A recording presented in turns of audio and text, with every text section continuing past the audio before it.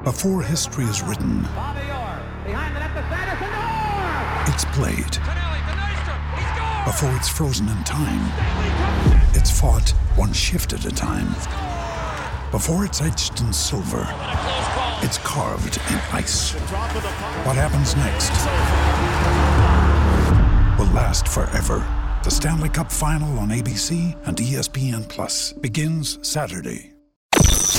Rippy Writes with Brian Scott Rippey. Transcript can be obtained by drinking a fifth of bourbon, ramming your head through some drywall, and then writing down every thought you have.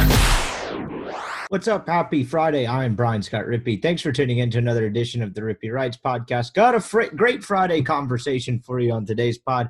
Old radio pal Michael Borky checks in to talk a wide-ranging number of topics, really just a discussion of the state of Ole Miss, the state of college football, and everything that's unfolded in the week that's been since the Sugar Bowl. We didn't have a midweek show for you, some scheduling things and a story I'm working on the side. So we'll be back to normal schedule next week. But I want to get Borky on, talk about the transfer portal, how this thing can be managed, how it might be managed, NIL, and then Ole Miss's offseason turnover and a lot of different stuff. And a little bit of Mississippi State at the end, too, because I think it's always interesting to kind of compare and contrast where the two programs are at the end of each season. So great conversation. Enjoyed catching up with Borky. I think you guys will thoroughly enjoy it.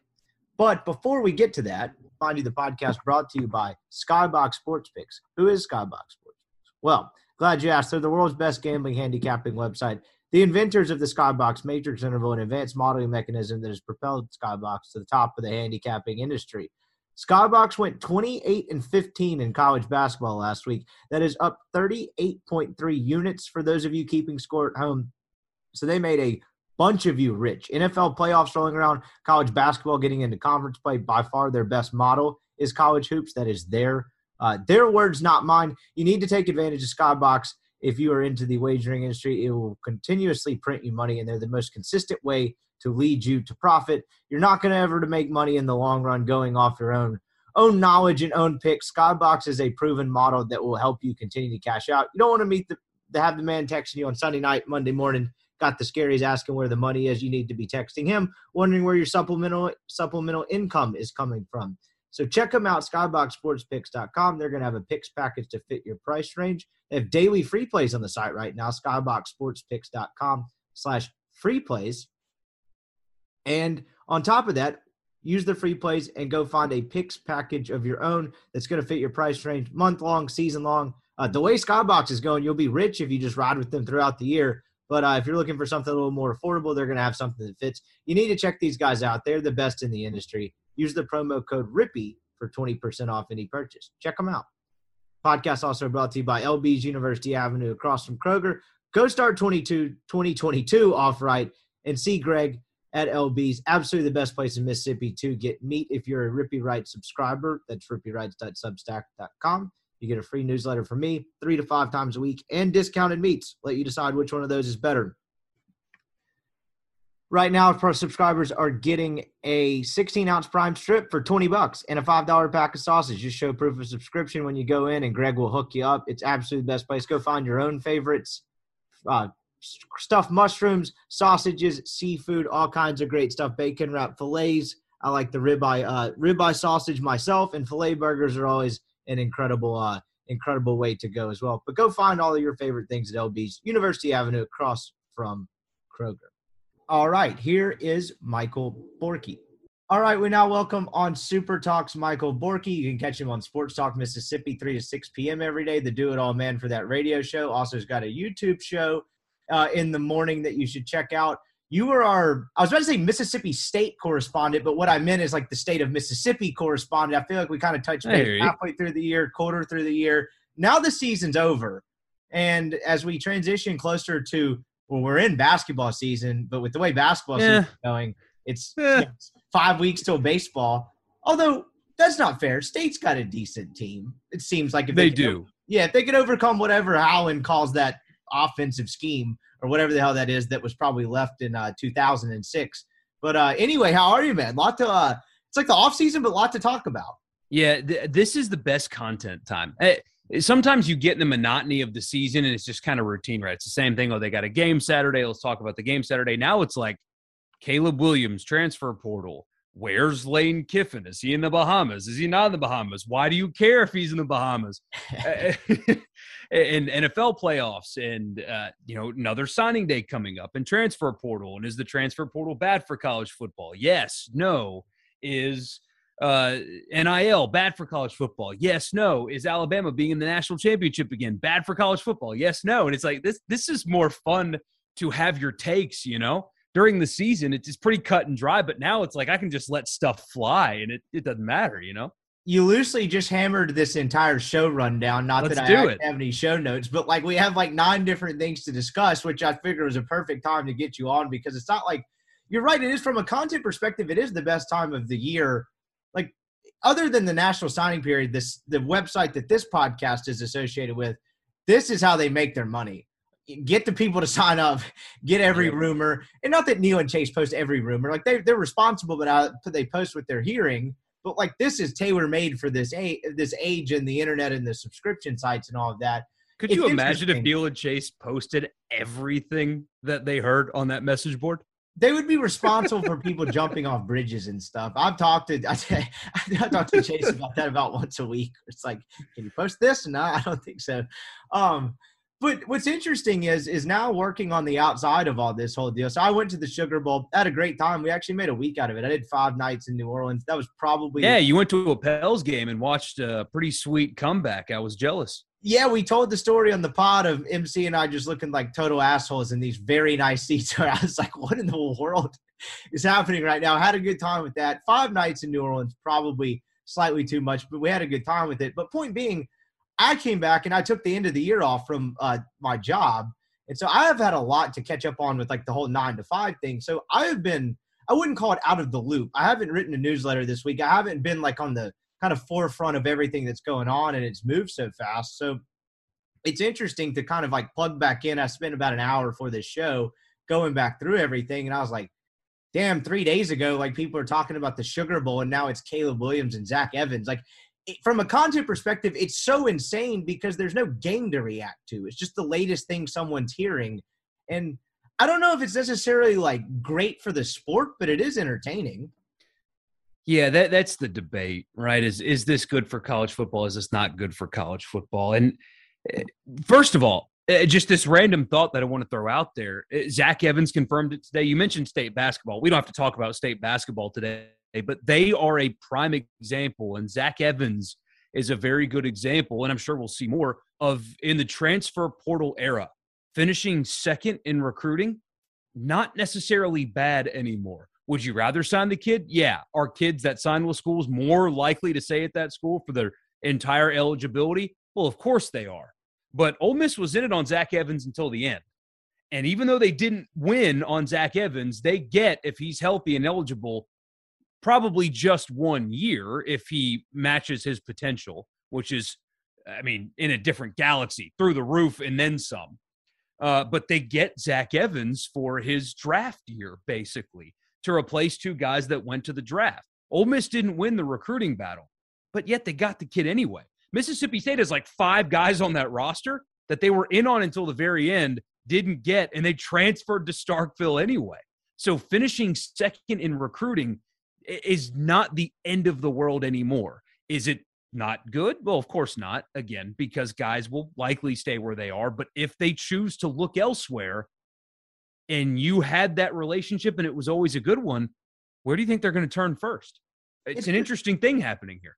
It's the same parallel, like this whole one-time transfer and then NIL. It's basically just turned the sport into what college basketball became, with the whole grad transfer thing about a half decade ago. It's basically like, 5 years behind what college basketball has become, to where you're just going to have rosters every year now to where it's like, well, where was that guy from last year? Look at Ole Miss's roster other than Jarkel Joyner and Austin Crowley. It's like no one else that matters is like wasn't on the roster last year. And I'm sure, I guess Matthew Morrell, but you get my point. They got 8 dudes on there that are new. And it's like, it's kind of become the norm. And I think people will eventually get used to it in college football. But that's definitely where it's headed. And I think it's harder to keep up with, one, because it's more dudes and more positions. 2, people care about college football more, and particularly in the South. So, like, imagine if, like, if we'd have had this one-time transfer thing, grad transfer thing happen in college basketball, but that was the sport everyone cared about, people would have lost their minds because you're focusing in on 4 or 5 kids, in a given year. But anyway, that's neither here nor there. I don't even know where to start. Let's actually rewind a little bit and go back towards the end of each Ole Miss and Mississippi State season. We don't really need to rehash the Sugar Bowl. Like, it sucked, right? It was a very unceremonious ending to a team that was really fun. But I think it's important to kind of go back to the point to where, like, what's next? And I think that's important for both Ole Miss and Mississippi State. Like, from the time Ole Miss left the field in New Orleans, and really before that, because it was brewing the week of with the hire of Charlie Weiss Jr. and all of that, the feeling the entire week was like, okay, they're going to enjoy this. This is going to be fun Saturday night, but like, what's next? Because things are going to look different. And then as soon as the game ended, it happened rapid fire, right? Like, DJ Durkin is gone.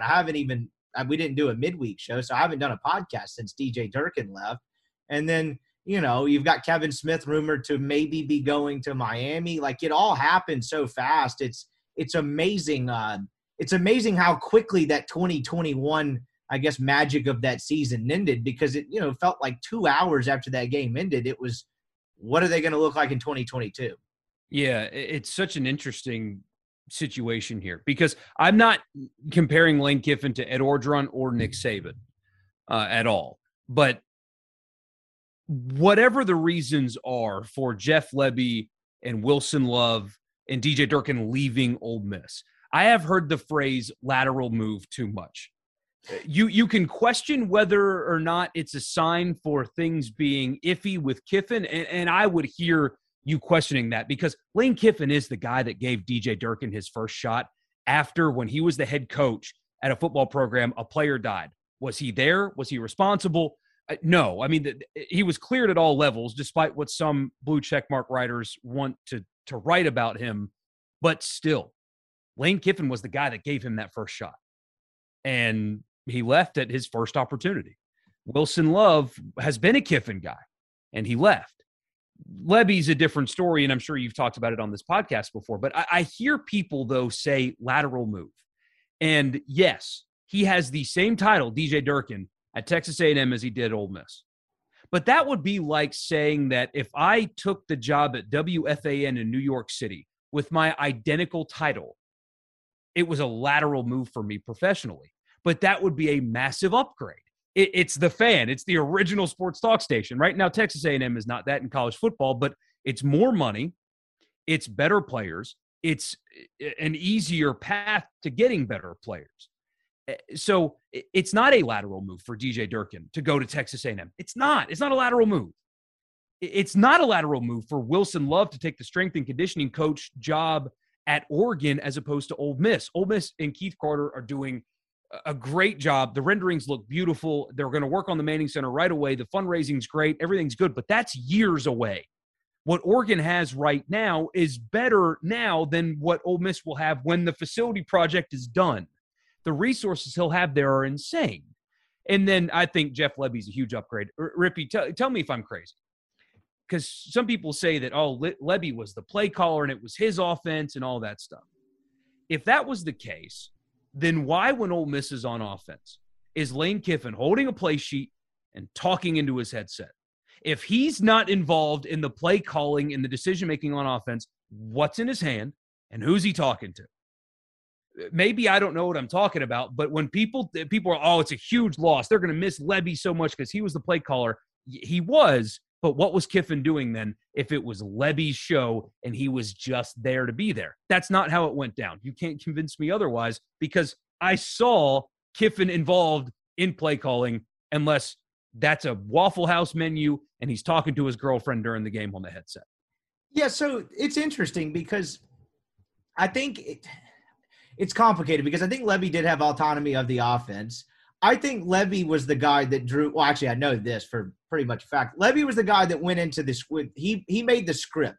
He had the menu of the 10 to 15 scripted plays or whatever, and he was the predominant play caller. I think Kiffin had a decent bit of game day influence in it as well, just from being an offensive guy and that being part of it. I think the whole Lebby thing was Lane Kiffin thinking or feeling that he had too much to do running an SEC program, because it's a lot of responsibility to be the primary play caller and be the head coach of anything, particularly a college program. It's what makes Sean Payton such an absolute freak. And anyone else that calls plays in the NFL that's head coach, it's hard to do. I think there was collaboration. I would 100% believe that.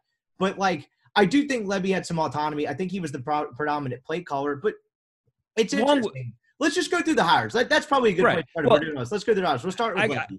I got to finish that long-winded thought. Yeah, go ahead. So long story short, Lebby went to Oklahoma because he actually will have full autonomy this time. He's also not working with the offensive guy. Like, I don't think perception was the biggest thing, but, like, he's not going to hear from the headset as nearly as much, if hardly at all, from Brent Venables is the point, I think. Right. And so regardless of how it happened, I think, especially going into the season, the talking point was this is Jeff Lebby's last season at Ole Miss unless he is named the head coach. That is what everybody said going into the season. And then when it happens, people kind of panic. One way or the other, whether it's a sign of Kiffin being difficult to work for or not, either way, this does happen to not great programs. This happens after great seasons to other programs. Ed Orgeron had a historically great season, and his program got decimated by outside hires. Nick Saban has to replace staff all the time. He is constantly turning over staff all the time. And even Dabo Swinney, who is the pioneer of keeping a staff together, lost a bunch of guys this offseason. It was going to happen to Lane Kiffin. Would you prefer it not be the offensive coordinator, defensive coordinator, and strength and conditioning coach all at the same time? Well, absolutely. But this was always going to happen one way or another. He was going to lose staff members. What will determine Lane Kiffin's I think this is as pivotal of a year as he's ever had outside of his year in the NFL, which is a whole different animal, for his coaching career, because he has now proven at FAU, at Alabama, even at Tennessee and Southern Cal with those NCAA restrictions, he's a hell of a football coach. Great football coach. But we don't know if he's a builder or a sustainer or not. Nobody knows that yet. And that's probably why LSU didn't even go down the Lane Kiffin road, because they don't know for sure.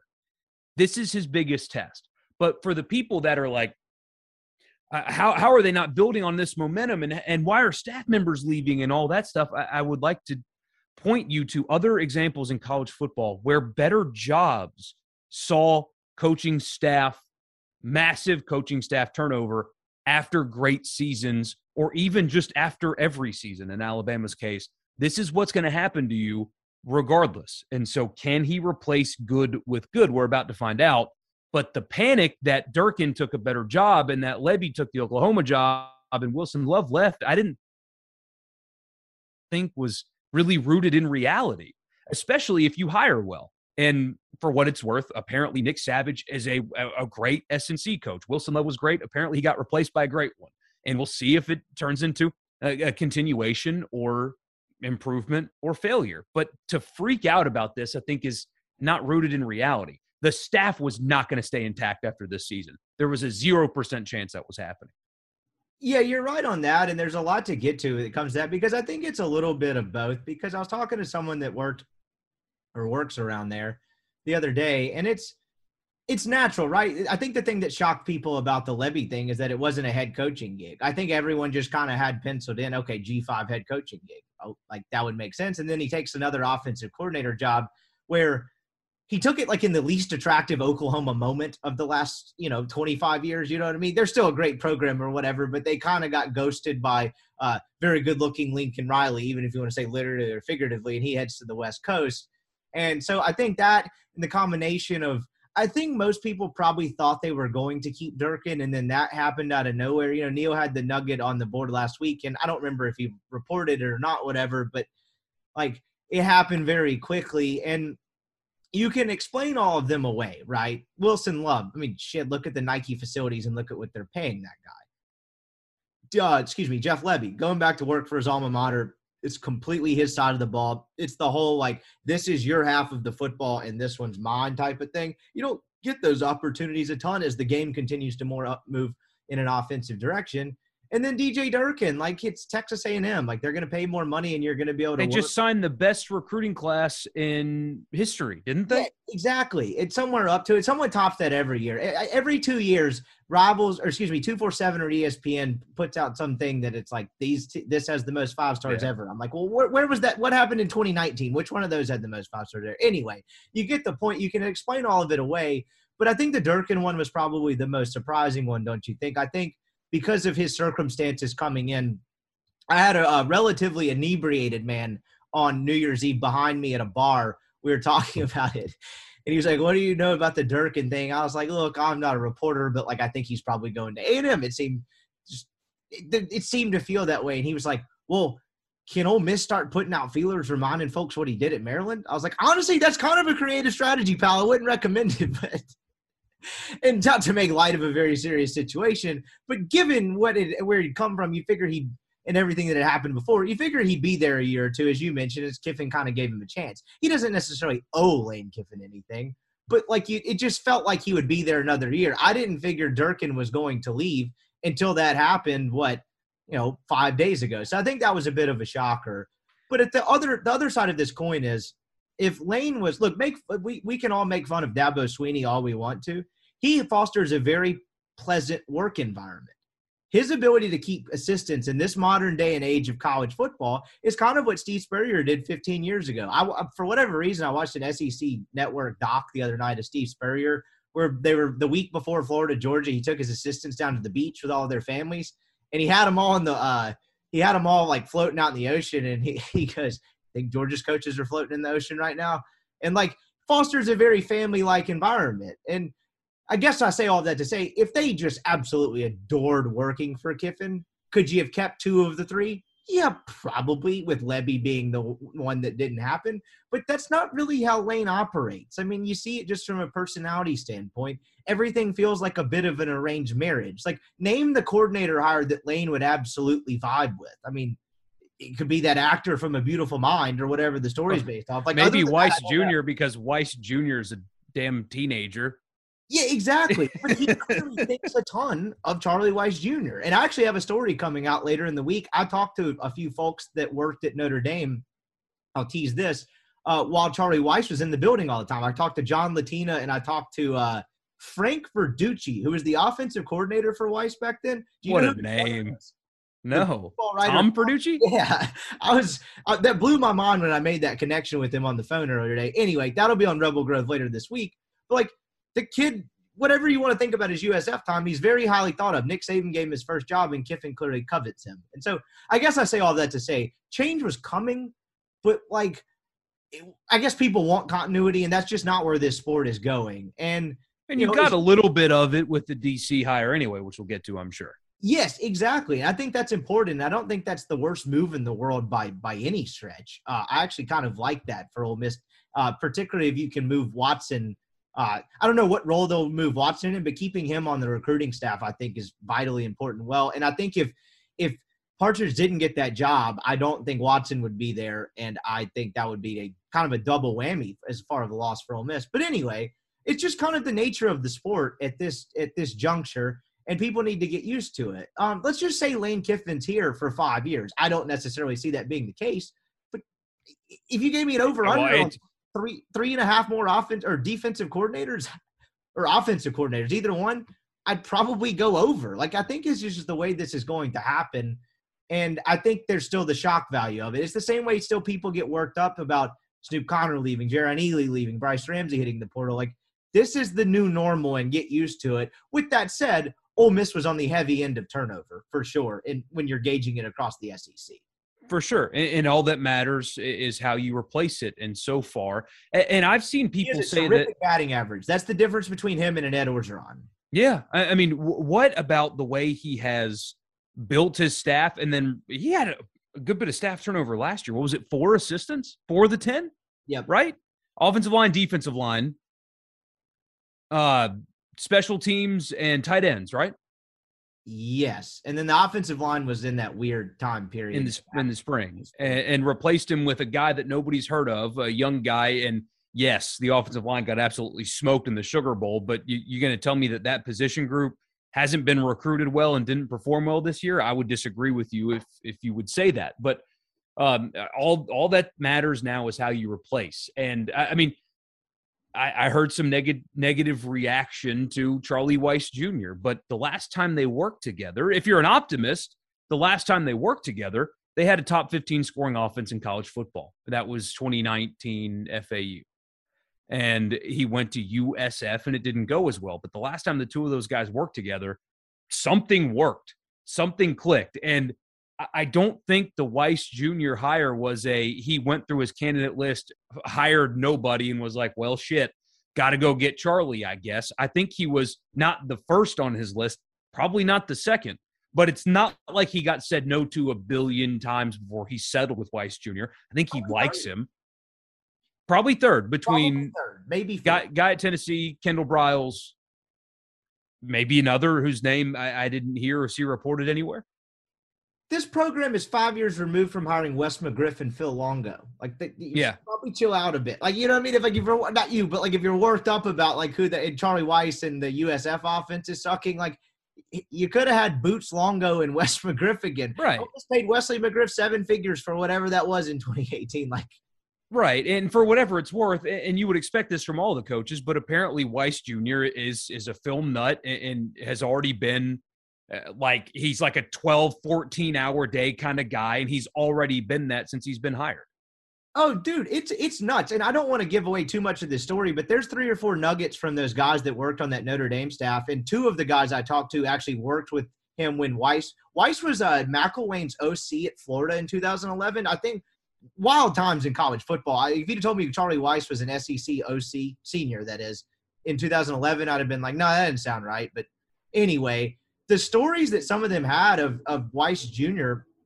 and kind of putting the things together, X's and O's, is relatively remarkable. And one of the things that Verducci said at the end, he was like, look, like whatever you want to say about this kid, at 14 years old, that kid knew he wanted to be a football coach and was watching film 6 hours a day when his friends were playing the Xbox. And I was like, can't argue with that. Like, he was like, there's something to be said about having that sort of clarity at the young age about what you want to do, and that prepares you for what you want to go do. So, and having that kind of a grinder mentality, if what I was told the other day, and it wasn't like I've got sources or anything, but somebody that would know was like, yeah, the kid's a grinder. Like that's what, and he calls him a kid, which is embarrassing because he's my age. So he's like 18 months older than me. And you mentioned right. the Thornton guy. Kiffin's got a bunch of millennials running his staff. I can't wait for that take. I know, right? Jake Thornton is like 27 still, 28 maybe. Yeah. It's crazy, but in this staff. But Kiffin needs a personality like that to balance him out a little bit because he's more aloof and just, he's not going to be in the facility for 16 hours a day where, like Nick Saban, he's got 2 secretaries, that one of which is always in the office 24 hours a day. He's not that guy. So he needs guys like that on his staff. I understand why people were disappointed with the hire, I suppose, because USF had not had a good last couple of years. But I go back to last time they worked together, something clicked, and it was at Florida Atlantic. You have that combination of guys with the talent that they've been able to put together at Ole Miss. And when people say the portal hasn't been good to Ole Miss, I so far disagree with you. They have 2 plug-and-play wide receivers that, likely start next year, maybe. I guess – one of the freshmen that they signed last year could come in and play well as sophomores, but you get Knox. Can't start, they missed. Right. So you get a receiver from Missouri who's an experienced SEC receiver and not a good offense when he was there. You get a transfer from Louisville. You've got a plug-and-play safety from Auburn. And, oh, by the way, a running back that people think has the talent to be a day one guy in the draft. Like, the portal has been very good to you so far, and they're about to get a few more. Like, those are coming soon on the defensive side of the ball. So, again, I don't quite see the justification for all of the panic. I think it's you can ask questions, and that's fair, but the Savage hire I think is a really good one. You can spin Weis to make it sound really good if you'd like to, unless you're a pessimist, and you can spin it to make it sound bad. And the third one is Partridge. Yeah, you're right on I think the Savage one is good. The Weis thing, I've said from the beginning, I just throw my hands up. I don't know. He's 28 years old. And I don't hold the USF stuff against him because that program seems to be hey, we started this thing 27 or 23 years ago. We had a nice little run.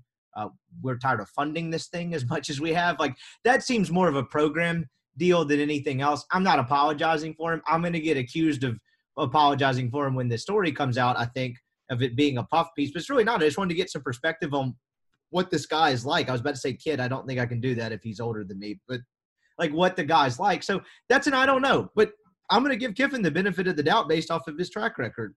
It's the same thing with the portal. They haven't really missed on any dudes in the portal that I can think of. I mean, Jake Springer was awesome. And by missed, you mean signed and they didn't work, not they went after. Yeah, and I guess that's a little too early because, like, honestly, if they got a portal kid for a year and he sucked, like, I would have trouble remembering it. And he was only. Oh, but even Rhodes, the guard from South Carolina that didn't play much at South Carolina, and they just signed as a depth piece, and he came in and did well enough for what they asked of him. Super late. Yeah, no, you're right.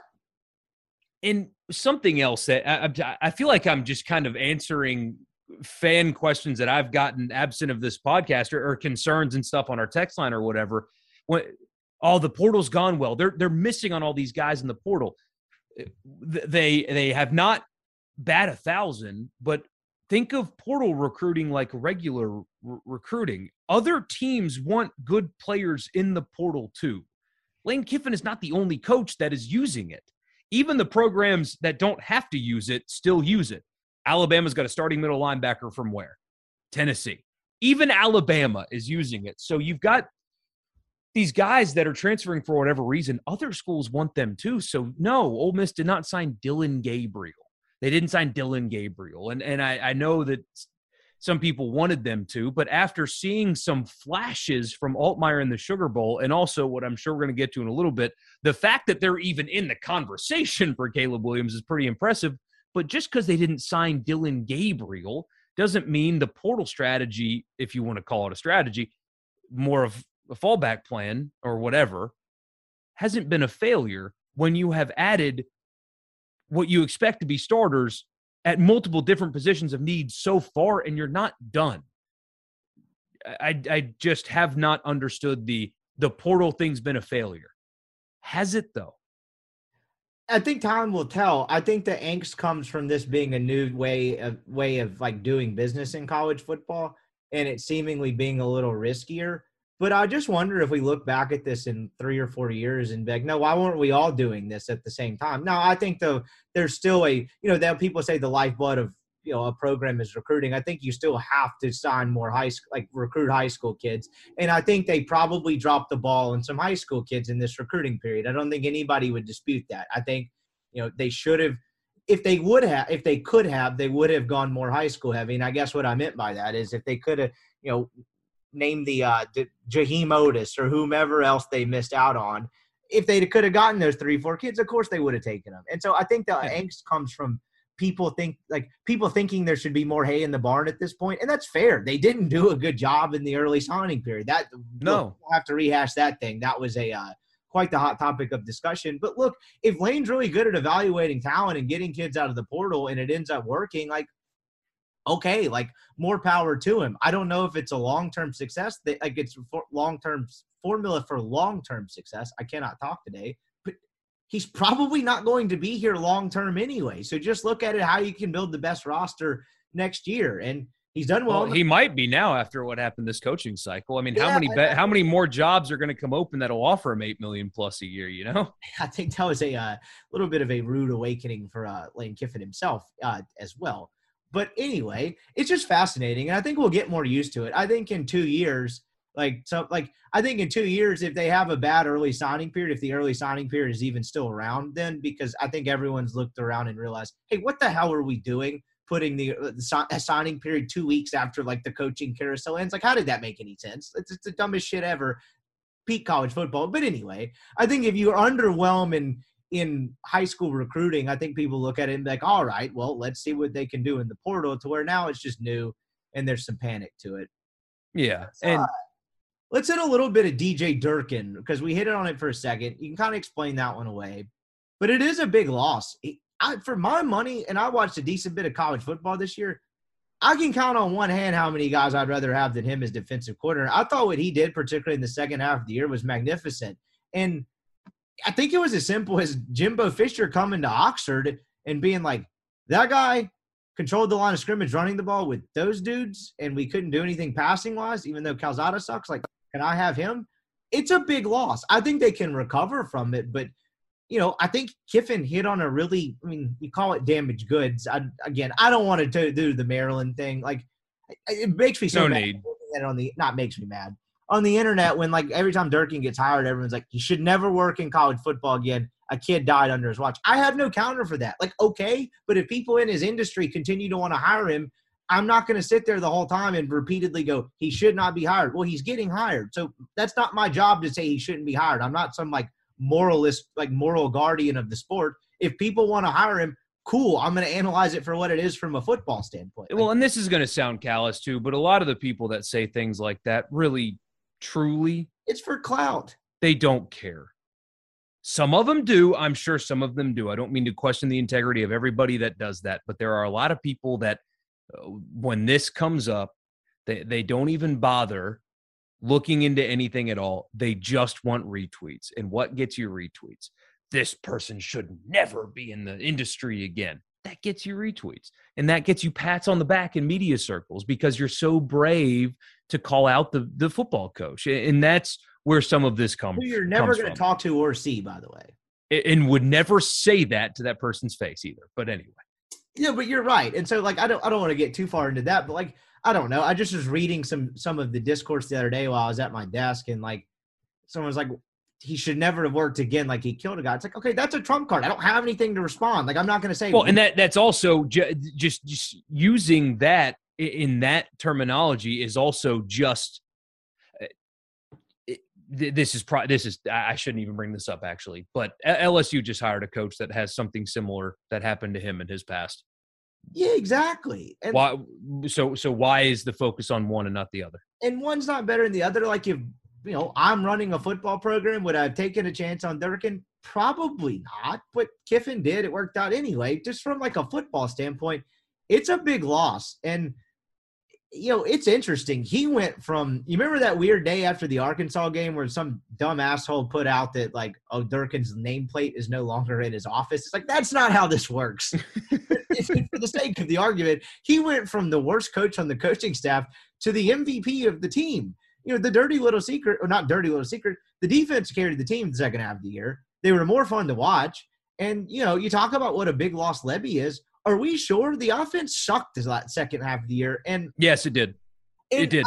And I'll say this, and I always admit what I know, what I don't know. I had a guy on from Baylor. His name is Travis Roeder. People who've listened to this show are probably tired of me hearing that name because I played the interview twice because I thought it was very good. He's very good at, like, schematic stuff.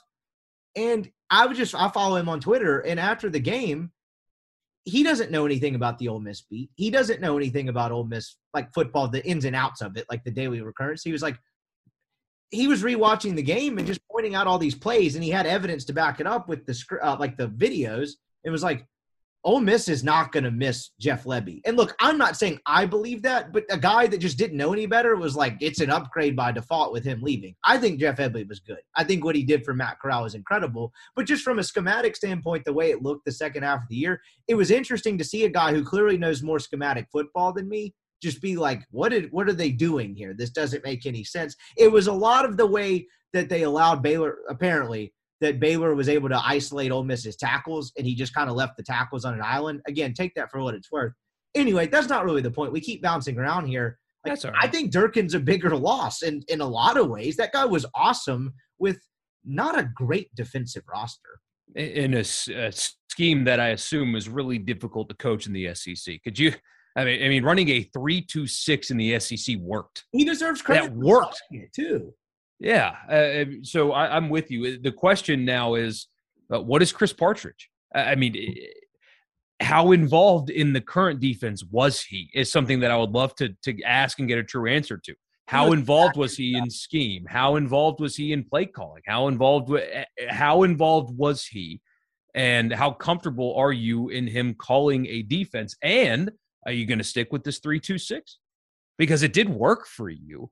You did it basically out of necessity, but I think as the year went on, the defensive line, especially the one defensive tackle, but even on the edges, I mean, you've got some guys coming back that really looked good by the end of the year up front. So is this a scheme that you keep?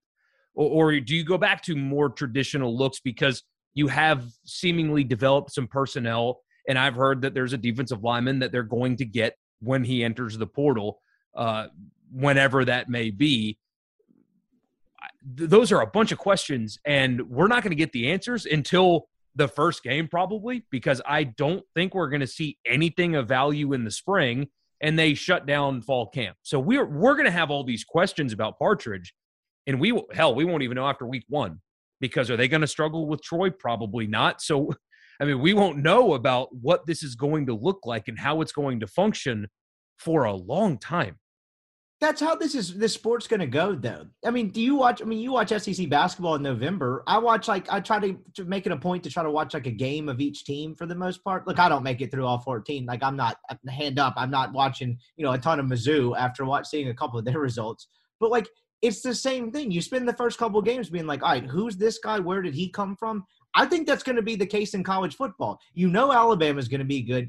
Georgia's going to be good. I guess A&M's going to have a lot of talent. And outside of that, like, I think there's going to be a lot more Ole Misses. If Arkansas goes 10-2 next year, and I'm just throwing out an example, this is not a prediction, like you'd be like, well, where did that come from? And then you kind of put all the pieces together starting at this time this past year. And you're like, actually, that kind of makes some sense. I think they're going to need somebody to play defensive back at Arkansas. Because who had Ole Miss exodus there outside of people that covered Ole Miss saying that's the ceiling? You know what I mean? Like, no one that works outside of the Ole Miss sphere was like, oh, this team could go 10-2. Everyone else was shocked. I think you're going to see a lot more of that.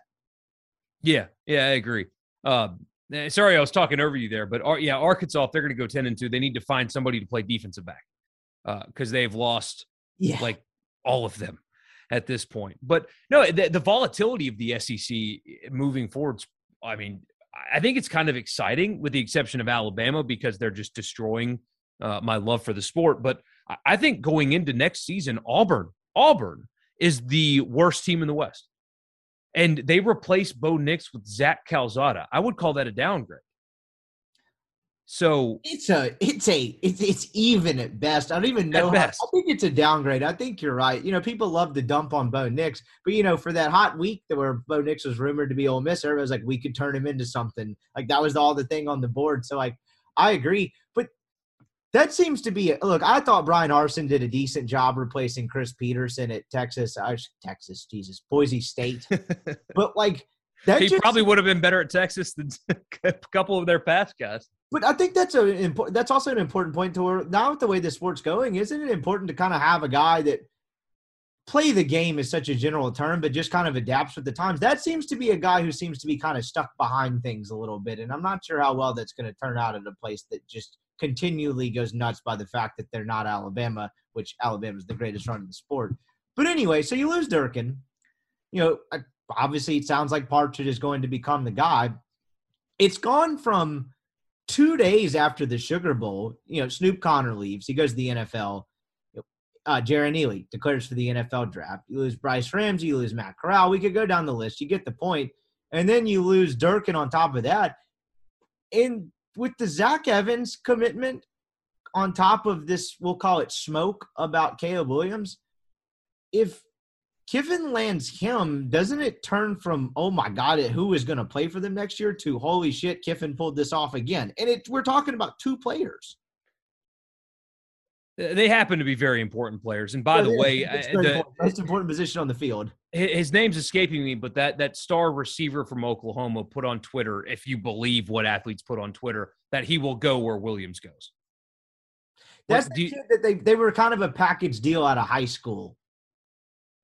Do you remember his name? Because I have a computer in front of me. I know who you're talking about. Either way, so it wouldn't just be Williams either. No, my God, if he pulls that off, I was talking to somebody earlier. What would the expectation be in 2022 if they pull that off? I mean, what would it be, 9-3? It's depending on who returns for defense, because not a lot. Like, 8-4-ish. It may be. I mean, Caleb Williams. Now he did some freshman things, and the people. I read a USA Today column. God bless me for that. That said Altmaier's performance in the Sugar Bowl, I forget here. I'll pull up the exact quote, actually, because I don't want to misquote this person. But it was a column, and the premise I agree with about Lane Kiffin enters pivotal offseason, a lot of questions about Ole Miss, whatever. Is the Blake Toppmeyer column. Right, yeah. You can still be mean about it. I don't care that much, but like I know what you're talking about. Yeah, he said, quote, he flashed moments of promise, but his overall production, 15 of 28, passing with a touchdown and 2 interceptions, suggested that handing him the reins might put Ole Miss in flimsy position next season. Caleb Williams against that same Baylor team was 9 of 18 for 142 and 2 interceptions. Good point. So, I mean, Caleb Williams also had some freshman things a year ago, but my gosh, his ceiling is unbelievably high. It's shockingly high. And what he would do for the expectations, that people would think the team's not going to miss a beat. Now, if they lose Chance Campbell along with Sam Williams and Jake Springer and Mark Robinson, while the defense should still be pretty damn salty next year with personnel, those are some big bodies to miss. Losing Matt Corral from a culture perspective is a big deal. Losing Drummond is a big deal. Sanders could never stay healthy. God bless that kid. I mean, his potential was so much higher than his actual impact on the program. But, I mean, yeah, it changes everything. And where do you want to go with this? Because I was talking to somebody earlier, and I think your guys, I was listening to them earlier, Neil and Chase, and they're doing right by the fans because it still doesn't feel like it's going to happen, right? Like if you told me to pick where Caleb Williams goes, it would not be Ole Miss, just because. We'll frame it Ole Miss versus the field. You're still probably taking the field. But I'm taking the field. But that's still – but that's out of – I'm the same way, but that's out of I don't know enough about this. And I don't mean that from a perspective of like there's people that know. I don't think the situation has gotten to that point. So like you take the field based off of where the current situation is. But if you think they're not in it and they are not trying – and how can I phrase this? They are not competitively trying – in ways that Ole Miss probably, and I say Ole Miss, not the school because they can't do it, but in ways that they've not done it before. Give the booster network. That's happening here. The NIL thing, whatever you want to call that, will probably more come out later. It's gotten together. It got together quick, and 2, it's become organized quick because I think that's why they got the Louisville kid. You got to give them credit there. That's what you're getting at, right? That's what I'm getting at. Is they are. If that's what it comes down to, if that's what the choice comes down to, the people involved in this thing and doing it that way are competitive. That's all you can ask for. Too. If you say it's not real, I think you're wrong. Will he end up at Ole Miss? I would take the field just out of an abundance of caution. It's early in the process, all that. However, Ole Miss is trying beyond just Lane Kiffin retweeting Photoshops of him in Ole Miss jerseys. How's that? From the Bahamas. From the Bahamas. But it's interesting because if you don't get Caleb Williams, if you're Ole Miss, you're back in the same boat. And I feel like people – look, this is just how this is going to go. I hate doing this like from the perspective of how the message board is going to sound every day. But people kind of revert back to the sky is falling thing. And I think just – if you don't get him, the sky is not falling. I am not saying that he's going to be the second coming of Matt Corral. But Altmaier in the Sugar Bowl, when you consider his experience level, his age, the opponent, and the stage that he was on, I think he flashed enough to where you do not feel desperate about the quarterback position going into 2022. You need to add another one because of numbers, but that kid can play. He can play, and he can work in the SEC, especially with a full offseason as the guy. He can work. So Caleb Williams is not, if they don't get him, they're going 2-10. I don't think and being the guy will be a productive SEC quarterback, and the first half of the schedule is soft as hell, and working him in will be a pretty smooth transition. He flashed enough to where I would feel comfortable about quarterback, even if they miss on Caleb Williams. Well, you went in the direction I was going to go in. The latter part of that was no, the sky's not falling, but it's a very unprecedented move not to sign a high school quarterback, as Weldon has outlined on this show a number of different times. Like, they're going to have to get someone else, even if they don't end up with Caleb Williams and like Altmaier's the best option. There has to be another body in that room. There just simply has to be. With respect to my man Ken K. Dent, Jackson Academy alum, there just has to be someone else in the room. So, but if you're kind of getting people excited with the whole Caleb Williams thing, and then if you're not able to land him, it's like, well, what's next? Someone maybe it wasn't The Athletic. I don't want to actually, I don't give a shit. Someone wrote an article today about the kid at Incarnate Word, who's I've written about for 2 weeks, but his name's now escaping me. What's Cam Ward? Yeah, Cam Ward. Thank you. About kind of his Cinderella rise and how he's blown up as a prospect. I think Ole Miss would have a decent shot to get him. I don't know anything about that situation. I don't know anything around Cam Ward, but I think they would have a shot to get him either way.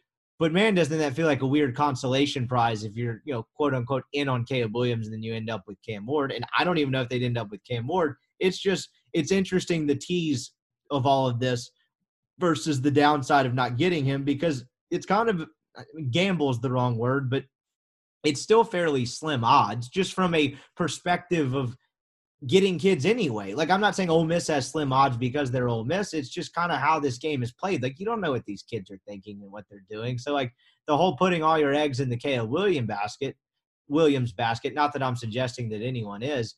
I just think the buildup and the letdown is just going to just absolutely screw with people online. Not that actually matters, but it's going to be kind of funny. Either way. You're not wrong. You're not wrong. But it should give people comfort that Ole Miss is now competitive in what they need to be competitive in recruiting in 2022 moving forward. If you want to spin, there's a spin. If they miss Caleb Williams, they've got some stuff figured out on how to recruit big time players moving forward. Sure, and if you want more spin, like one, I think they're gonna have. Maybe I'm just guessing here, but I think they're gonna have to get another body for spring. But as Kiffin has pointed out multiple times, someone's going to be pissed off and lose a quarterback battle in the spring and leave.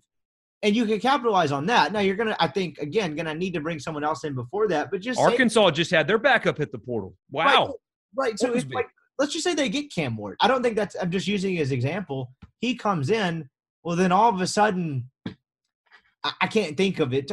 Kid at Ohio State, Jack Stroud or something. Is he already transferred? He go to Florida? Jack Miller. CJ Stroud is the guy that's going to be second in Heisman odds going into next season. How is it only Thursday? It's been a tough week in the grease industry. Excuse me, Jack Miller. Or whomever else at one of these schools gets pissed off and leaves, well, then all of a sudden you got a pretty enticing option in a short window to get them acclimated. But, it's doable.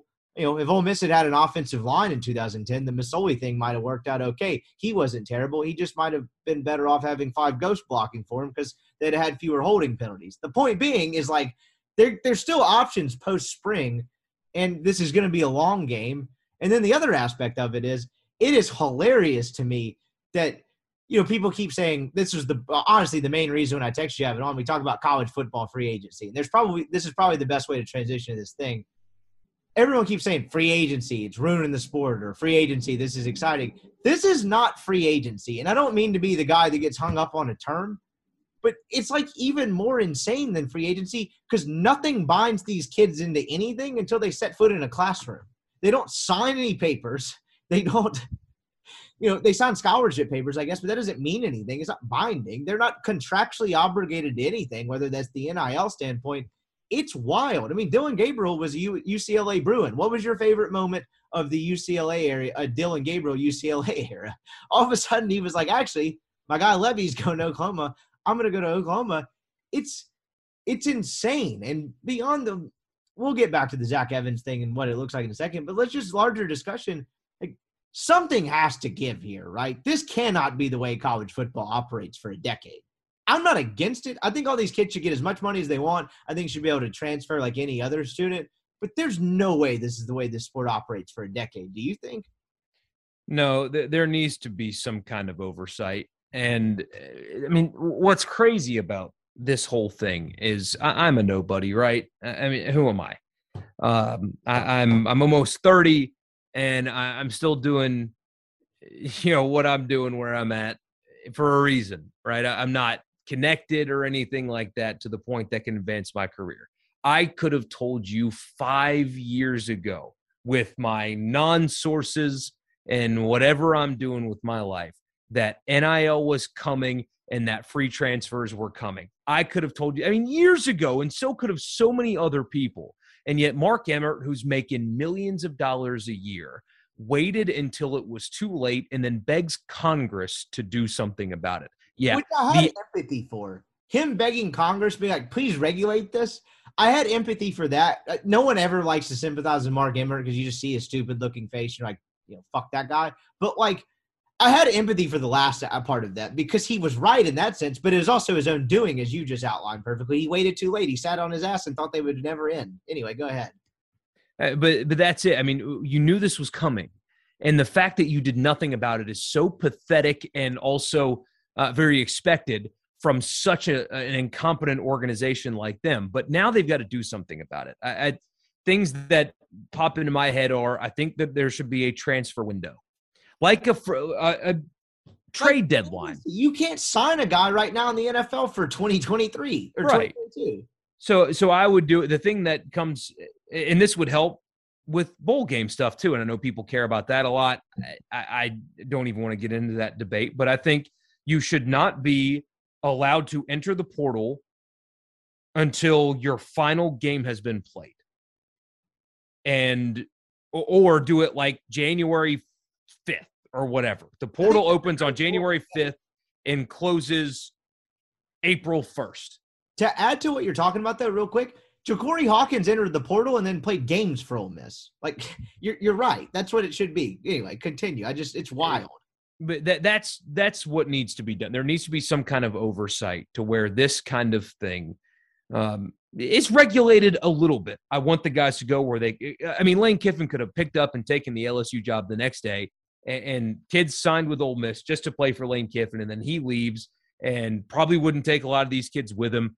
And why should the kid get screwed when the multi-million-dollar coach can do whatever he wants? I also think legal adults should be allowed to get paid for using their name for stuff, because when I was a legal adult, I could have gotten paid and did very small amount when I was in college while also studying.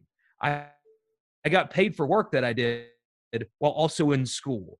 The legal adult football players should be allowed to do the same thing, but there needs to be some kind of oversight and regulation because this is crazy. This is and it's crazy, and you can really slow some of it down. And I think some of it's going to slow down anyway, because when you see the number 3,000 players in the portal, first of all, you can cut that number by some percentage because a lot of those guys are walk-ons just maybe looking for a flyer that somebody will pick me up somewhere.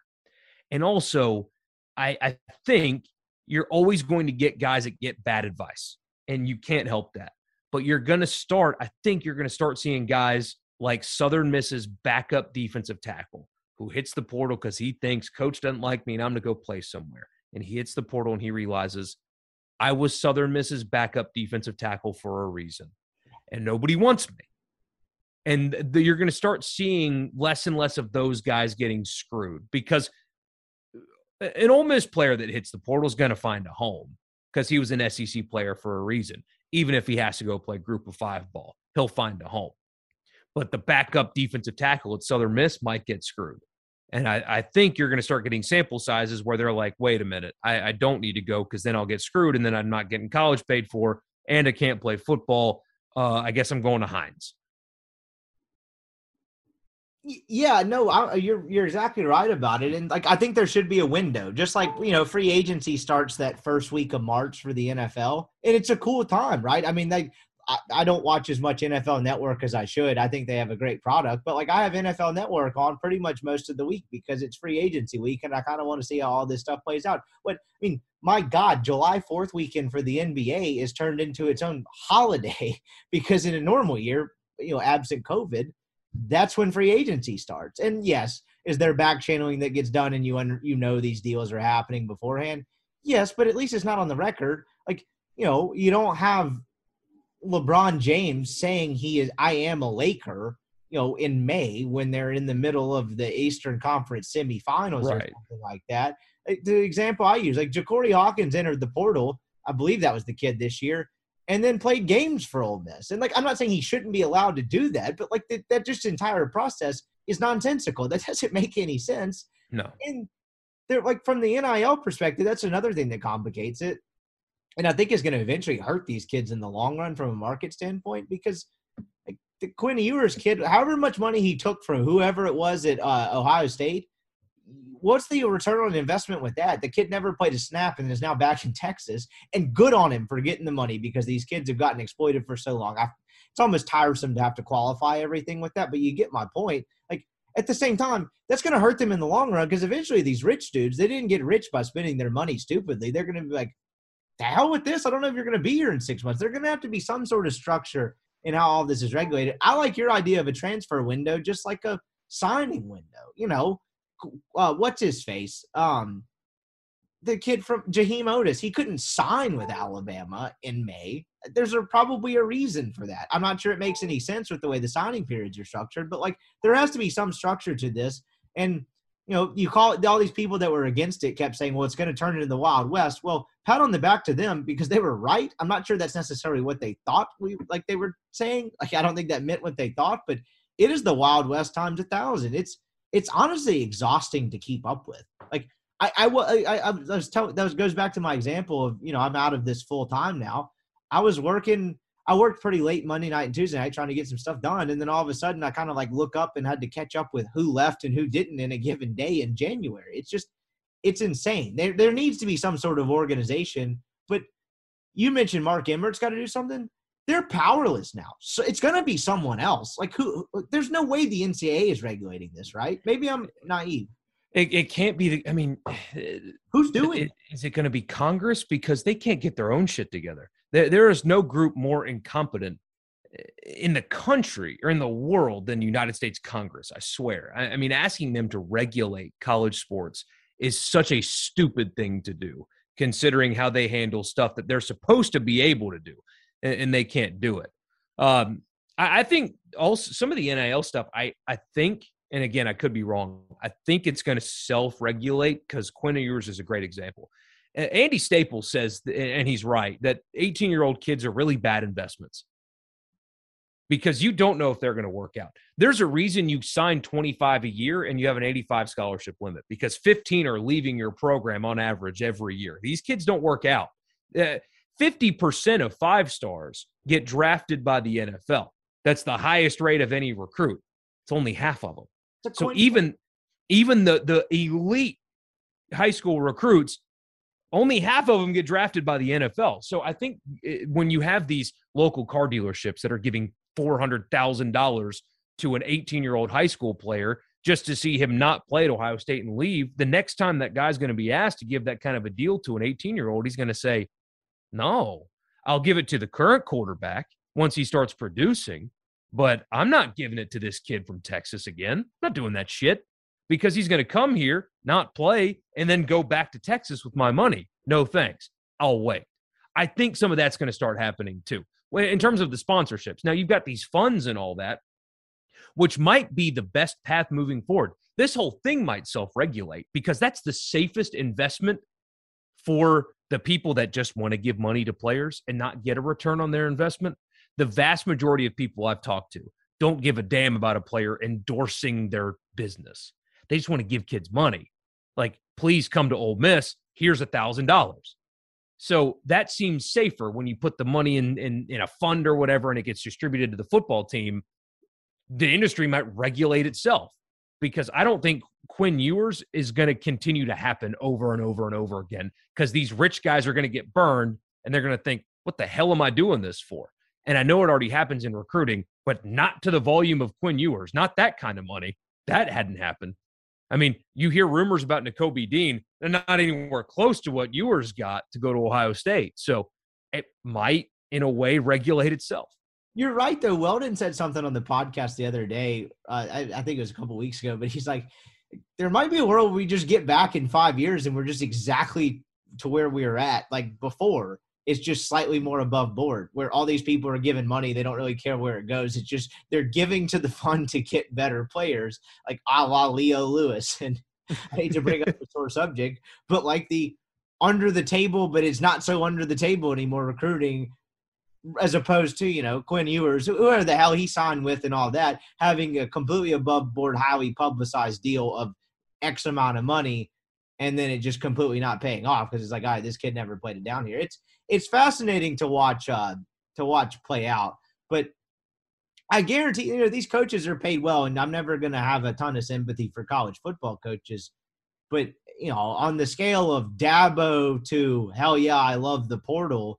Like, I imagine some of these coaches are like, gosh, damn, this is a headache. I mean, Kiffin got a 5-star kid while he's in the Bahamas. I don't know what Kiffin's doing. It looked like he caught a very nice fish today because he did a whole little Hugh Freeze thing. But, like, how much time on Kiffin's vacation do you think he spent on the phone today trying to make sure that kid didn't flake again? You know what I mean? Like, I imagine a lot. It's a gigantic headache 24/7 because, again, there's no window, there's no anything. It just is what it is. Like, 24/7, 365. Like, again, all good things without regulation turn into bad things without consequence. Like, even if it's an unintended consequence, I just firmly believe that. And eventually someone with some balls, whether that's a person or an organization, is going to have to step up and be like, look, this is the way we're going to do it. This is why we're going to do it, because this is absolute madness. And I'm not, that makes you sound anti-player and all that. I'm not. I'm just anti whatever the hell this is, because this kind of sucks to follow.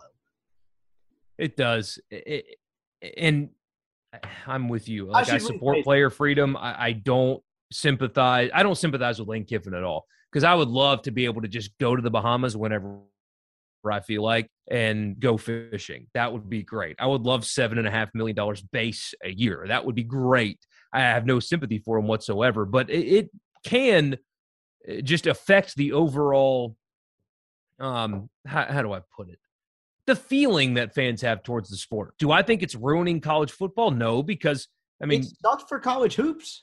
It sucks for hoops for sure. But, I mean, like, when people say it's ruining college football, I still watch football every Saturday and enjoy the hell out of it. I went to one Ole Miss game this year and did it not in a media capacity, because I like to drink beer and continue to drink beer while watching football. I enjoy that more. So I got to do the Grove thing and see friends, and the team played and the band played and fireworks and all that shit. Everything happened. It was still football season, and it was still a fun one. The playoff sucks. The semifinals in college football are the worst of college football. That's the worst product they have. Every regular season weekend, though, was great. I enjoyed it. So is this ruining it for me? No. But does it make me – is it kind of exhausting and difficult to follow? Yeah, kind of. It does muddy the water a little bit. And it's kind of why I like the NFL so much, because it's straightforward. They have a cap. You can spend this much money, and that's it. And you can do it in this window, and the draft is on this day, and you can take this many players, and here's when you can trade them. Here's when camp starts. Here's when the seasons are. And it is all structured and cut into pieces that you can follow closely, and it's fair for everyone. I'm the more this happens in college football, I'm still going to love it and still going to go, and it's still going to exist. But the more I'm going to gravitate towards being more interested in the one with better structure, and that's the NFL. I already went that way working in it. Like, it's just like this. It's entertaining, but I was like, damn, this sport's stupid. Like, the NFL is so much a better product. And I know people listening to this probably don't want to hear that, but I'm kind of that same way. But I just wonder if it drives some more of the casuals that way, if they can get past, the whole Kaepernick thing in 10 years or something like that. But, like, I just wonder if the casual fan eventually is like, all right, well, this is just utter chaos. Like, the NFL at least makes a little more sense, because I think that's what we're bordering on. None of this shit makes any sense. And, the on-the-field product plays into it as well. College football in the regular season, awesome. So exciting. It's fun going to tailgates. It's fun piling in the stadiums. You get great pageantry. You get great games because there's a ton of them.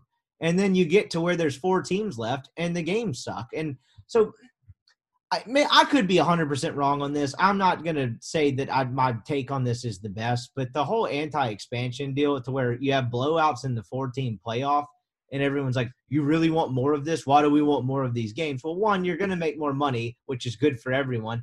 And 2, I think there's a better chance for better games. Like, I would have Alabama and Georgia wouldn't have played in the first weekend. Or Baylor, whoever, and whatever. Is Oklahoma State winning the national title? No, but the Washington Redskins weren't winning the Super Bowl last year, but Taylor Heineke kind of fooling around and screwing with the Bucs for a little bit when the Bucs had to go there because of the weird way the playoff format works was entertaining as hell last year. It's not really the point. It's like the whole time we spend this whole thing doing like we have to make the product better, but also we don't want more games because the 14 product sucks. That doesn't make any sense to me. I think more games would make for a better product because even if Alabama's at home, winning 3 games to get to the ultimate destination or 4 games as opposed to 2 is still harder to do, even though you're Alabama, because if that Auburn kid learns how to fall on his ass, they're probably not there in the first place. You just leave more room for mistakes. So, like, I think there should be expansion on top of it, but I'm fully in the camp of dumping on the playoff. This sucks, and I don't know about you. Are you excited about Georgia, Alabama? I'm not. I'm going to watch it. It'll be compelling, but this, like, I'm not pumped about this. Not even a little. At 7? Okay, cool. I'll turn it on, but yeah. They used to make a day of it, like almost like the Super Bowl, but it's just I'm not there. And yeah, and the thing about expansion, well, these teams are going to dominate anyway. Not the first weekend because they won't be in it. The most dominating teams won't even be there. The Rose Bowl that just happened would be with playoff stakes on it. But more importantly, this season, the Ole Miss Texas A&M game would have been to maintain your spot in the playoffs. And that will enhance everything about the sport because I'm an adopted Saints fan. I adopted them when I moved to Jackson, and I've been all in ever since because I figured I can't afford any high-level cable package, so that's the only team I can watch on Sundays. Might as well be a fan. Why not? And I've been in ever since. We got a game on Sunday against Atlanta. So it's a rivalry game anyway in Atlanta. And if they win and the Rams beat San Francisco, the Saints make the playoffs. Now, is this Saints team going to win a Super Bowl? Hell no. Not even close. But this Sunday, I'm going to have 2 TVs up, one with my team, one with the team I couldn't care less about, hoping they win. And if we make the playoffs, I'm going to lose it because of all the adversity they faced all year. I mean, this team has no business being a playoff team. They're not going to win the Super Bowl. But their final game of the season matters. Last Sunday mattered because if they won these 2 games, they're making the playoff. And that enhances my experience as a fan because if the playoffs weren't on the line, I'd turn it on and I'd watch it. But it's not drawing me in like I will be drawn in on Sunday afternoon. You're dead on. Imagine, Weldon is big in these games are meaningless crowd, and I think that drives a little bit of our listenership the wrong way. Not that really matters, not a huge deal, but like he's always like these games are utterly meaningless. Ole Miss A&M is meaningless. The Sugar Bowl is meaningless, and I kind of temper that a little bit. The Sugar Bowl is not totally meaningless, but I'd ask you out there if you're listening, if you're an Ole Miss fan and you went to the Sugar Bowl and you had fun, imagine that game was of consequence on the season's future. Was this Ole Miss team ever going to win a national title? Of course not. They just don't have the horses. But let them get hot and win the Baylor game, and maybe you upset someone, and all of a sudden you're one of the Final Four teams. Like, imagine if the Sugar Bowl counted for something in terms of you being able to survive. There's a certain element of survive in advance. If you play a football game for the right to play the next week, that is compelling as shit no matter how bad your team is, right? Because if the Saints make the playoffs, like you're saying, I don't know who they'd play. They'd probably lose. But if you win, all of a sudden you're 2 wins away from the Super Bowl. It's not going to happen, but you can at least have the hope and the thought and all of that. And I just think that's part of what this sport is missing because you're only getting 4 seats at the table. And, at the end of the day, the anti-expansion guy, even if you're like, I don't want more of this, well, why the hell do we have 5 power conferences and 4 teams make the playoff? Who the hell got in a room and was like, you know what? 1, 2, 3, 4, 5. Let's make 4. So that way, at least one of us gets screwed and probably 2. All right, let's do this. Call ESPN, sign the deal. It doesn't make any sense whether you're anti-expansion or not. The current setup is ridiculous. Well, the Pac-12 is rare. I mean, I don't know if you consider that a power conference anymore, but I'm just kidding. I'm with you, though. I'm completely with you. I mean, what, Washington, and that was Washington and Oregon, excuse me. They got 2 bids. I don't want to disrespect them. Right, and Oregon did make the national championship and got beat, and that was the first one. The very first one. Everybody thinks Ohio State beat Alabama in the Sugar Bowl and won the title that night. No, they had to go play another game and won that one as well. No, I'm with you. And also, I do think, though, that whenever Nick Saban blesses us with his retirement, whenever that comes, there will be a regression back to the semblance of some parity. Because think about not only how dominant they've been, but how many seasons or teams that they have stopped from having that chance to play in the playoff and be competitive because of Saban's dominance. Alabama is not, or excuse me. No, I'm saying it right. Alabama is not this dominant because of Alabama. Do they have resources? Do they have fan support? Do they have money? Do they have recruiting? Brand power? Yes, they do. The next guy will win a lot of games there. But Alabama is this dominant because of Nick Saban. And so when Nick Saban leaves, will it still be a great program? Yes, it will. But will they regress back to their high-level mean? Yeah. And will it give more access to not everybody, but more than what we currently have? Also, yes. So whenever he goes, things will feel better, at least to me, because they're in the damn thing every single year. It's not fun. It's really not fun being a fan of an SEC team right now. Ask anybody else in the SEC, not named LSU, are you having fun? Is this fun for you? Do you look forward to the season? Well, yeah, but there's Alabama. At the end of the day, we don't have a shot. We don't, because we can't do what they're doing.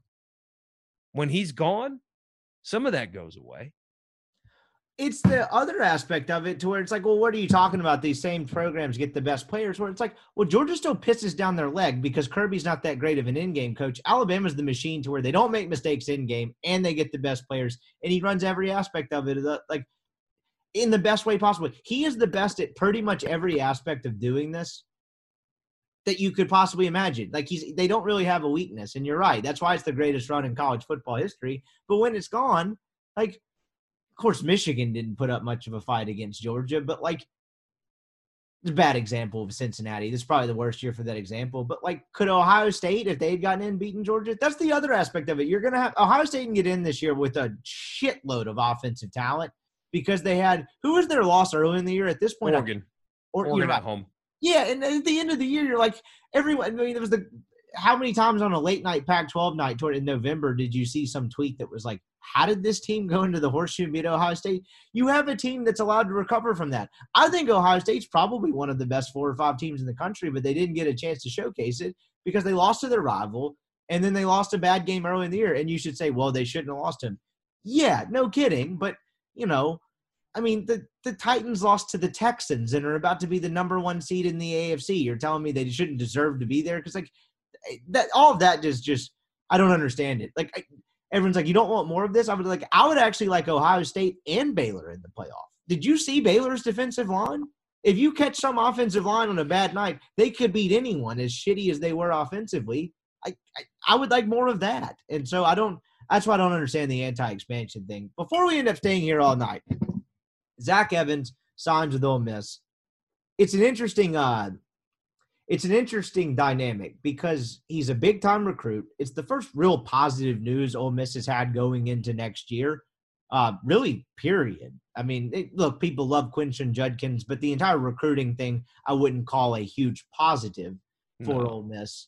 And, yeah, you've hired a couple new staff members, but that's because you had some that leave. So they kind of, at best, balance each other out. Right. So on top of that, so it's kind of like, okay, like they haven't had any good news. Point being, and Weldon, who kind of was in there when he was being recruited. Like, look, he's as talented a guy as I've ever seen. If you can kind of get him here and get him going, but he is a running back. The running back room was okay. I guess it adds more value that Snoop Connor has now left. But like, what do you make of this? Because it feels like on its own, if it's just Zach Evans, this loses some of its luster. It feels like there needs to be a quarterback that comes with it, a la Caleb Williams or whatever. Just what do you make of this entire situation? Does he play? And when he does play, if that makes sense? Does he make it academically? And when he does make it academically, will he play the entire season? Because if that's the case, on upside, on ability, he would have been the best running back in the room at Ole Miss last year. Oh, easily. Look, I don't know anything about a player evaluation, but this kid is as highly rated as anyone at the running back position in the last half decade. But the issue is, and what I'm told, and Neil and Chase would probably tell me I'm wrong, or at least correct me if I am wrong. I'm told that it's not a grades thing with him, that the grades are fine. The GPA is fine. It's not got to get grades up. It's got to get classes done with him. That could be wrong. I don't know. That's just what I'm told. But does he get eligible? And if so, whatever these rumors are about refusing to play and stuff like that have been said from TCU people, is that true? Because if so, it's a good thing, but how good? If that's not true, though, and he plays every game and he's in it, a quarterback would help, but that shouldn't temper your excitement for this team because, as you said, offense was bad a year ago at the back half of the season. Breaking in a new quarterback, running the football that well, you should return a lot of guys up front on the offensive line. You've got some receiver help if Altmaier happens to be the guy. Even Evans by himself doesn't change my expectations because I think they're going to be a bowl team, like Liberty Bowl or something. But I guess what I'm trying to say is he alone changes the upside, changes the ceiling or what the offense can be. Because when you watch him when he does play, holy shit. I mean, maybe the most talented running back Ole Miss has ever had. And they've had some good ones in the past. Yes, they have. And the other aspect of that is when Kiffin, you could go all the way back to Alabama or Tennessee or whoever. When he gets a good player, he features the hell out of them in a lot of creative ways. And I imagine if you're Charlie Weiss Jr. at 28 years old, you're like, okay, I could probably work with this. Again, Charlie Weiss Jr. has never come anywhere close to coaching a player like this kid. I would love to. I'd love to do a side by side of whatever his running back room at USF was like versus Zach Evans. But anyway, I'd even throw Parrish and Bullock and Judkins in there. I mean, my God, anybody at Ole Miss's room would have been by far the best back he's ever coached until now. Exactly. So, anyway, the point being that when Kiffin gets someone this talented, he features him. I mean, he gave Derrick Henry 47 carries in an Iron Bowl. Look what he did with Amari Cooper. Look what name the guy. He likes to feature them. Now, do they need a complement of weapons? Of course. I would actually say a low-key part of this offseason, could they snag a portal tight end and low-key change their ceiling? People love to use the Kenny Yeboah example. That was solid for about 3.5 games, and then he kind of rode the coattails of a hot start of that 2020 season. But, could you sign someone unsung like that, like at the tight end position, and really kind of hammer folks with something that you're not necessarily thinking about? Maybe it's one of those receivers, but, I think they need a complement to it. And then quarterback would be good, but, he's going to feature him, and I'm fascinated to see how it looks because, like you said, when that kid's on the field, holy cow. So we'll see how that aspect of it turns out. But, you went into the day before he signed or committed or whatever, who knows if he actually gets to classes, thinking, what are they going to do? Now it's kind of all right, they got a little bit of momentum. How do they capitalize it from that sense? Last thing before we get out of here, I meant to talk some State earlier. You're more knowledgeable about State than me. I was at a Pelicans game during the Liberty Bowl, so I'll start with this question. What the hell? I know they had some COVID issues, but what happened? Well, the COVID issues weren't on offense. Here's the thing. That wasn't surprising. And State fans will disagree because Texas Tech going into it had the number 117 ranked pass defense in college football. But that is quintessential Mike Leach. That is what he has always been.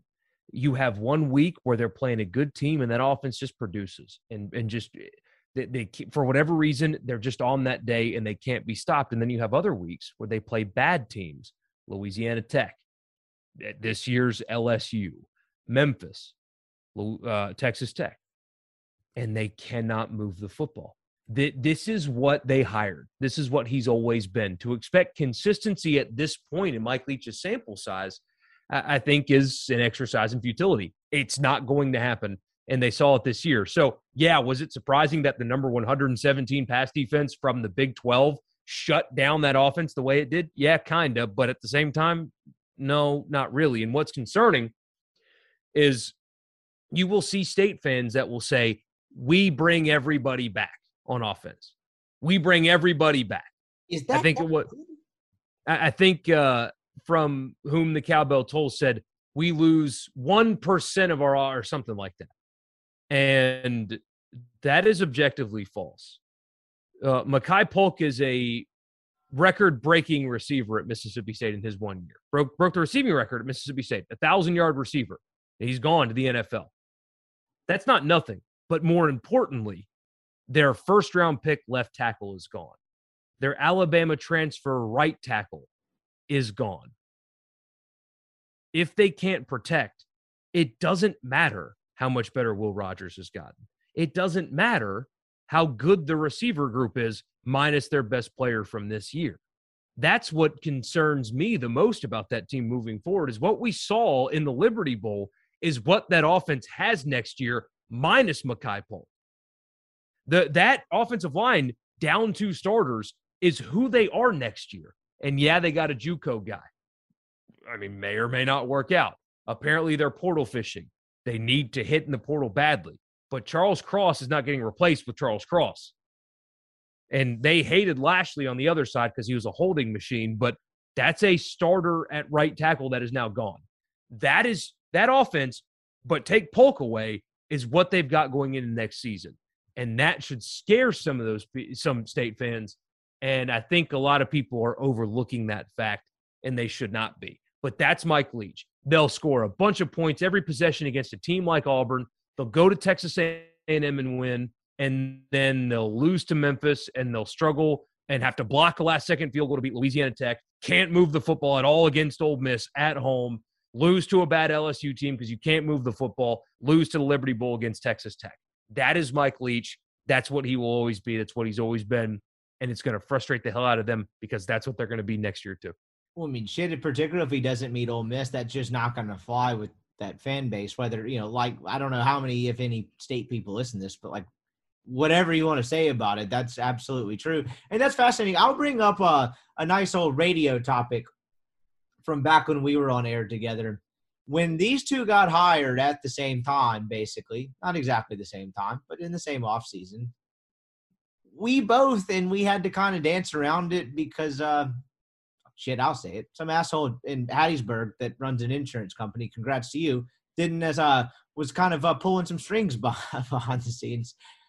We kind of went with the whole Kiffin could suck, but the ceiling is much higher, whereas State's never going to be awful. Now, granted, they looked awful at times in 2020, but I just thought with that higher, State very much lowered their ceiling. I think that 11-1 Michael Crabtree year, the Gardner Minshew year, I think that can fly in the Pac-12 and the Big 12. I don't think that type of year is possible in the Southeastern Conference with that offense. Well, can State go 8-4, 8-4, 8-4 3 years in a row? Sure. I won't dispute that. But I just thought with that hire, they heightened their floor a bit, but lowered their ceiling, which people aren't going to like this, but it's kind of perfect Mississippi State. But you're kind of sitting back. Ole Miss had the best year they've had in forever. I don't think they're going to do it again next year, but you're sitting there thinking, well, if they get Caleb Williams, you never know, to where his State's like probably winning 8 games next year. Mike Leach just is what he is, and I feel like we caught shit about that at the time, but I'm going to take a victory lap. Feel free to do what you want with that. We did get it at the time, and we also – I'll never forget 2019 also when we were talking about the Ole Miss offense and how that will not work at all in the SEC and the things that were said to us and about us, and look at what's happening now. But either way, no, I do agree. And, yeah, they recruited pretty well. Their recruiting class is pretty good. It's better than I thought. He's done better in that regard. I'll give him that. Got a pretty good staff, does Mike Leach, for sure. But, man, when you've got people telling me that, oh, yeah, it's a 9-win football team next year, where do those 9 wins come from? Where are they coming from? Because I don't think the best teams in the SEC are going to get beat with regularity by this offense. And if you're asking for evolution at this point in this guy's life, I think you're wrong. I mean, major evolution. That man's headed to Key West, right?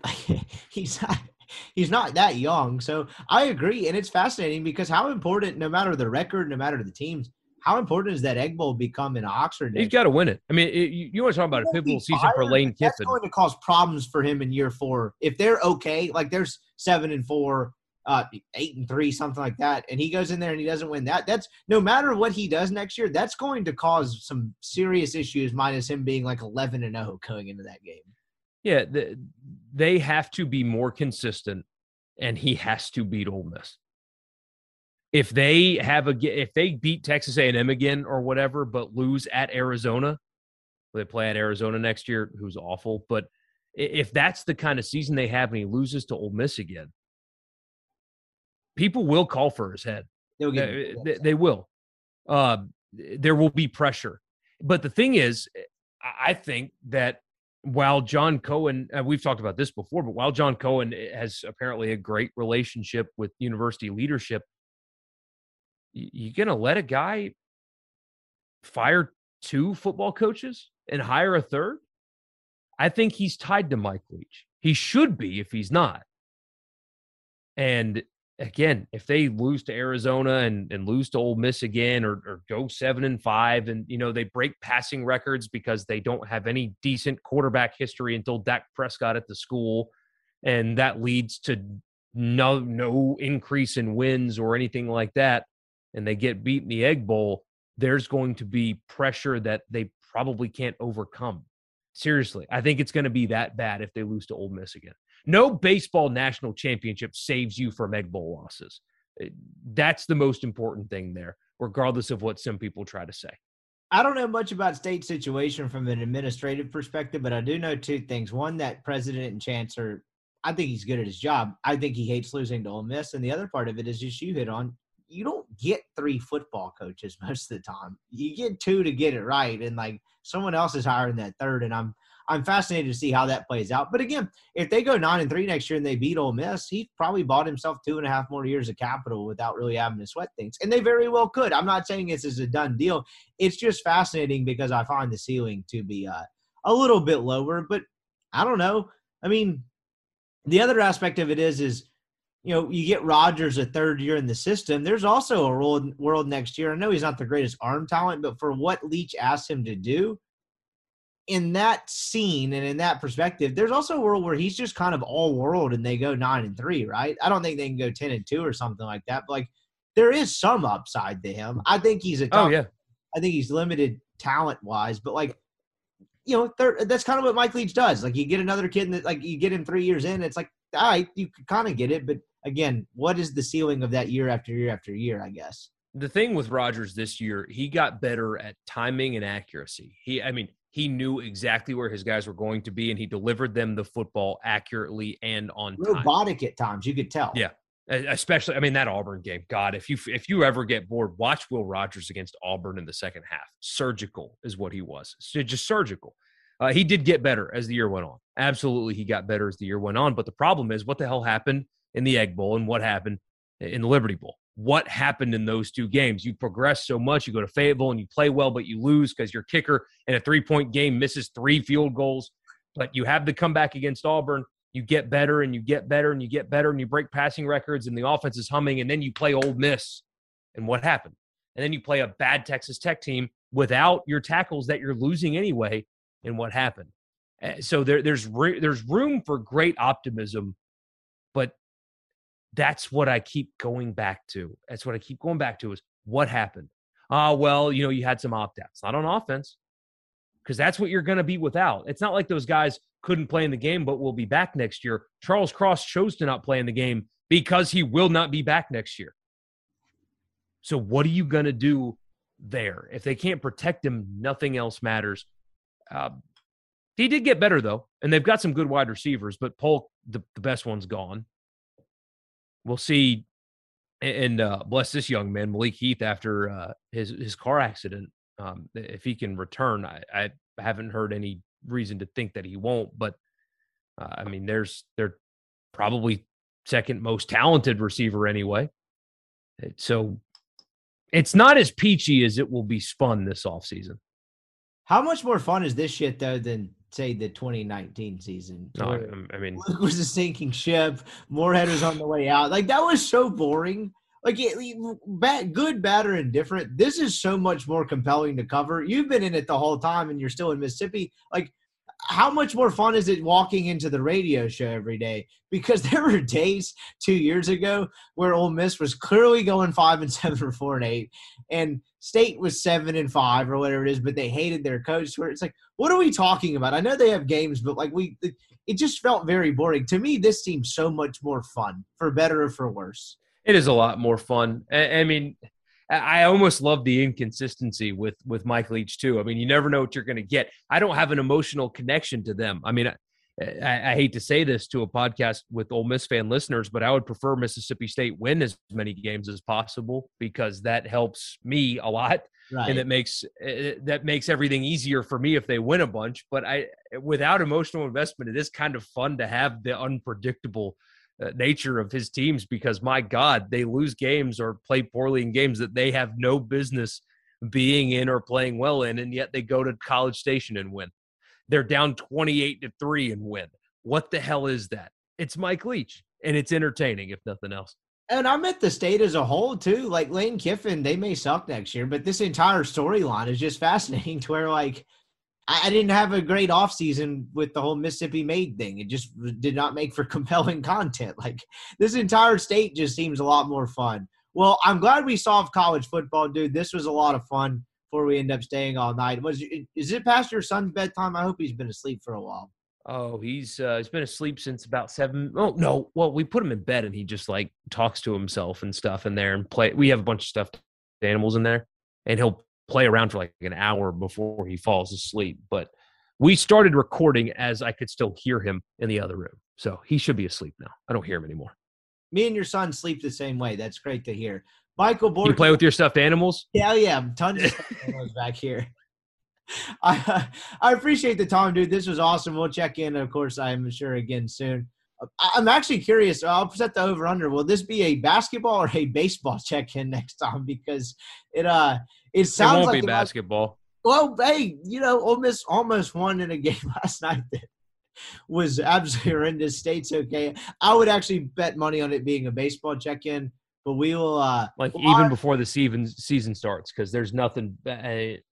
With all due respect to Kermit Davis, there is nothing compelling at all about his program right now. Nothing. It's tough, and he looks unwell, honestly, about it. He looks very frustrated on a day-in and day-out basis. But we'll check in. I would be too. Taking a 3-point shot with 12 seconds left in a tie game with the shot clock off would make me quit my job if I were him. He's got more patience than me, because I would have walked off the court, not even coached overtime. I know they're D1 basketball players, and because my girlfriend, who doesn't know anything about sports, God bless her, we were watching the end of that game in her apartment last night. She's like, why did they do that? The game was tied. And I was like, your guess is as good as mine, but also they had no guards on the floor. I mean, you lose Joyner. What's-his-face got hurt to where, like, I'm not excusing it. You're a Division I basketball player. At the same time, when you don't have guards that can handle the ball, utter chaos ensues, and I think that's a pretty good example of that. So we'll with that being said, sounds like we'll check in before opening day, dude. Check them out. Sports Talk Mississippi 3 to 6 every day, Monday through Friday. YouTube show in the morning. I appreciate it, dude. We'll watch you again soon. Anytime, man.